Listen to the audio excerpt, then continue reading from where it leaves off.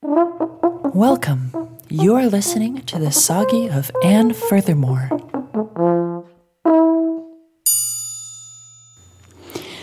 I just got back from Whidbey Island, where I had a session with the slug.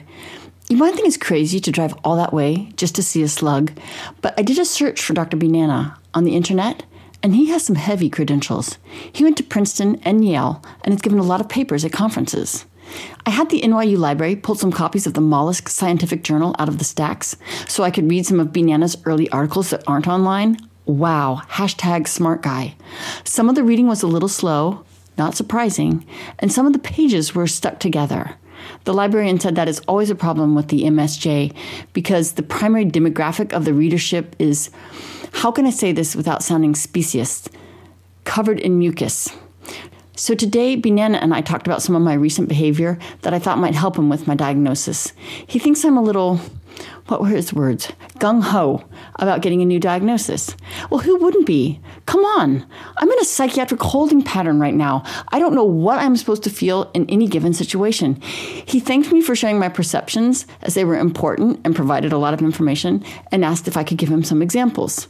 I said, okay, like right now, my pants feel just wrong, like all tight but loose and bunchy. And then I looked down and I was like, oh shit. And I excused myself and went to the restroom on the far side of the waiting room, and I scurried past Mr. Tallyman without even looking at him, and I took my clothes off and then put them back on with the tags and back. And I thought, okay, this is embarrassing, but in another way, it's working, right? I was having an issue. I talked about it. Put my clothes on again with the tags in the back, and I feel so much better. Therapy is awesome. Problem solved, right? Next, right?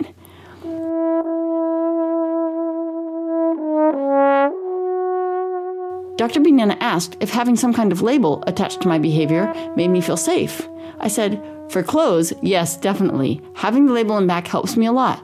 A lot of people say labels are bad. For example, you shouldn't use labels. Just keep the zippers and buttons in the front, which is great if you're a man in a man's world, but it's not so simple for a woman. A lot of skirts have the zippers in the back. Or, in case you are a man in a man's world and haven't considered what it's like to be a woman, sometimes the zippers are on the side. Same with shirts. Oh, God. So, yeah. Labels help me put my clothes on correctly. It's hard to put a value on how safe that makes me feel, but if I had to guess, it would be a high value. Dr. Banana said, and furthermore, I meant labels for mental disorders, not clothes. Oh, right, okay. I told him I've been doing a little research, and as much as I'd want to have a label, I didn't want just any old label. Not all these disorders have the same mystique and romance surrounding one like, I don't know, RTT. Dr. Nana asked me what I liked about it, and I said I would have to think about that. I thought about it, and I said I felt special. He asked me if I could pick any disorder I wanted. What would it be? I said I would have to think about it as well. But off the top of my head, maybe something that could package a lot of my issues into one. For example, my issues surrounding statically charged balloons, palindromes, compulsive calcium deficiency, and braiding. Dr. Nana stared at me for a minute. You mentioned CCD. How is it you imagine a calcium deficiency is compulsive? I wilted in my chair when I realized what I'd done. I whispered in the smallest voice I had, I'm sorry.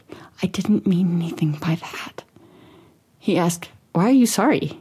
I said, I hurt your feelings, or at least I meant to, subconsciously. Dr. B, is this about my shell? I laughed meanly. It's about your not shell. And then I gasped and said, I'm sorry. No, I'm not. Yes, I am. Oh, God. You seem to be having a lot of feelings about me not having a shell. Say more about that. I cleared my throat. Oh, right, well, I think you are less, because you don't have a shell. What is wrong with my voice? Dr. Nana said, you're having an episode of vocal cacophonic distortia contortia disorder. It is the body's reaction to you having been incredibly rude, and it is now trying to distract the object of your insults, me, away from what you said by making all further dialogue difficult to understand while simultaneously changing the subject so that all further conversation will be about your vocal distortia. I said, wow, is VCDCD a cluster A disorder? Banana said, what do you think? I said, I think it is. I also think it is a cluster C disorder with a Roman numeral 5 after it in the shape of the capital letter V. So it's like VCDCDCV. Dr. B nodded. I know what you're doing. You were trying to make your acronym a palindrome. I said, oh God, yes. You have no idea. I'd rather wear my clothes backwards than live that close to a palindrome disorder and not have the acronym be a palindrome. Can I have it? Can I? Dr. B said, the Roman numeral 5 is not a V. Your palindrome would be impure. I said, maybe I want it to be impure, dirty even, whorish. What's wrong, slug? Since when did you become a prude?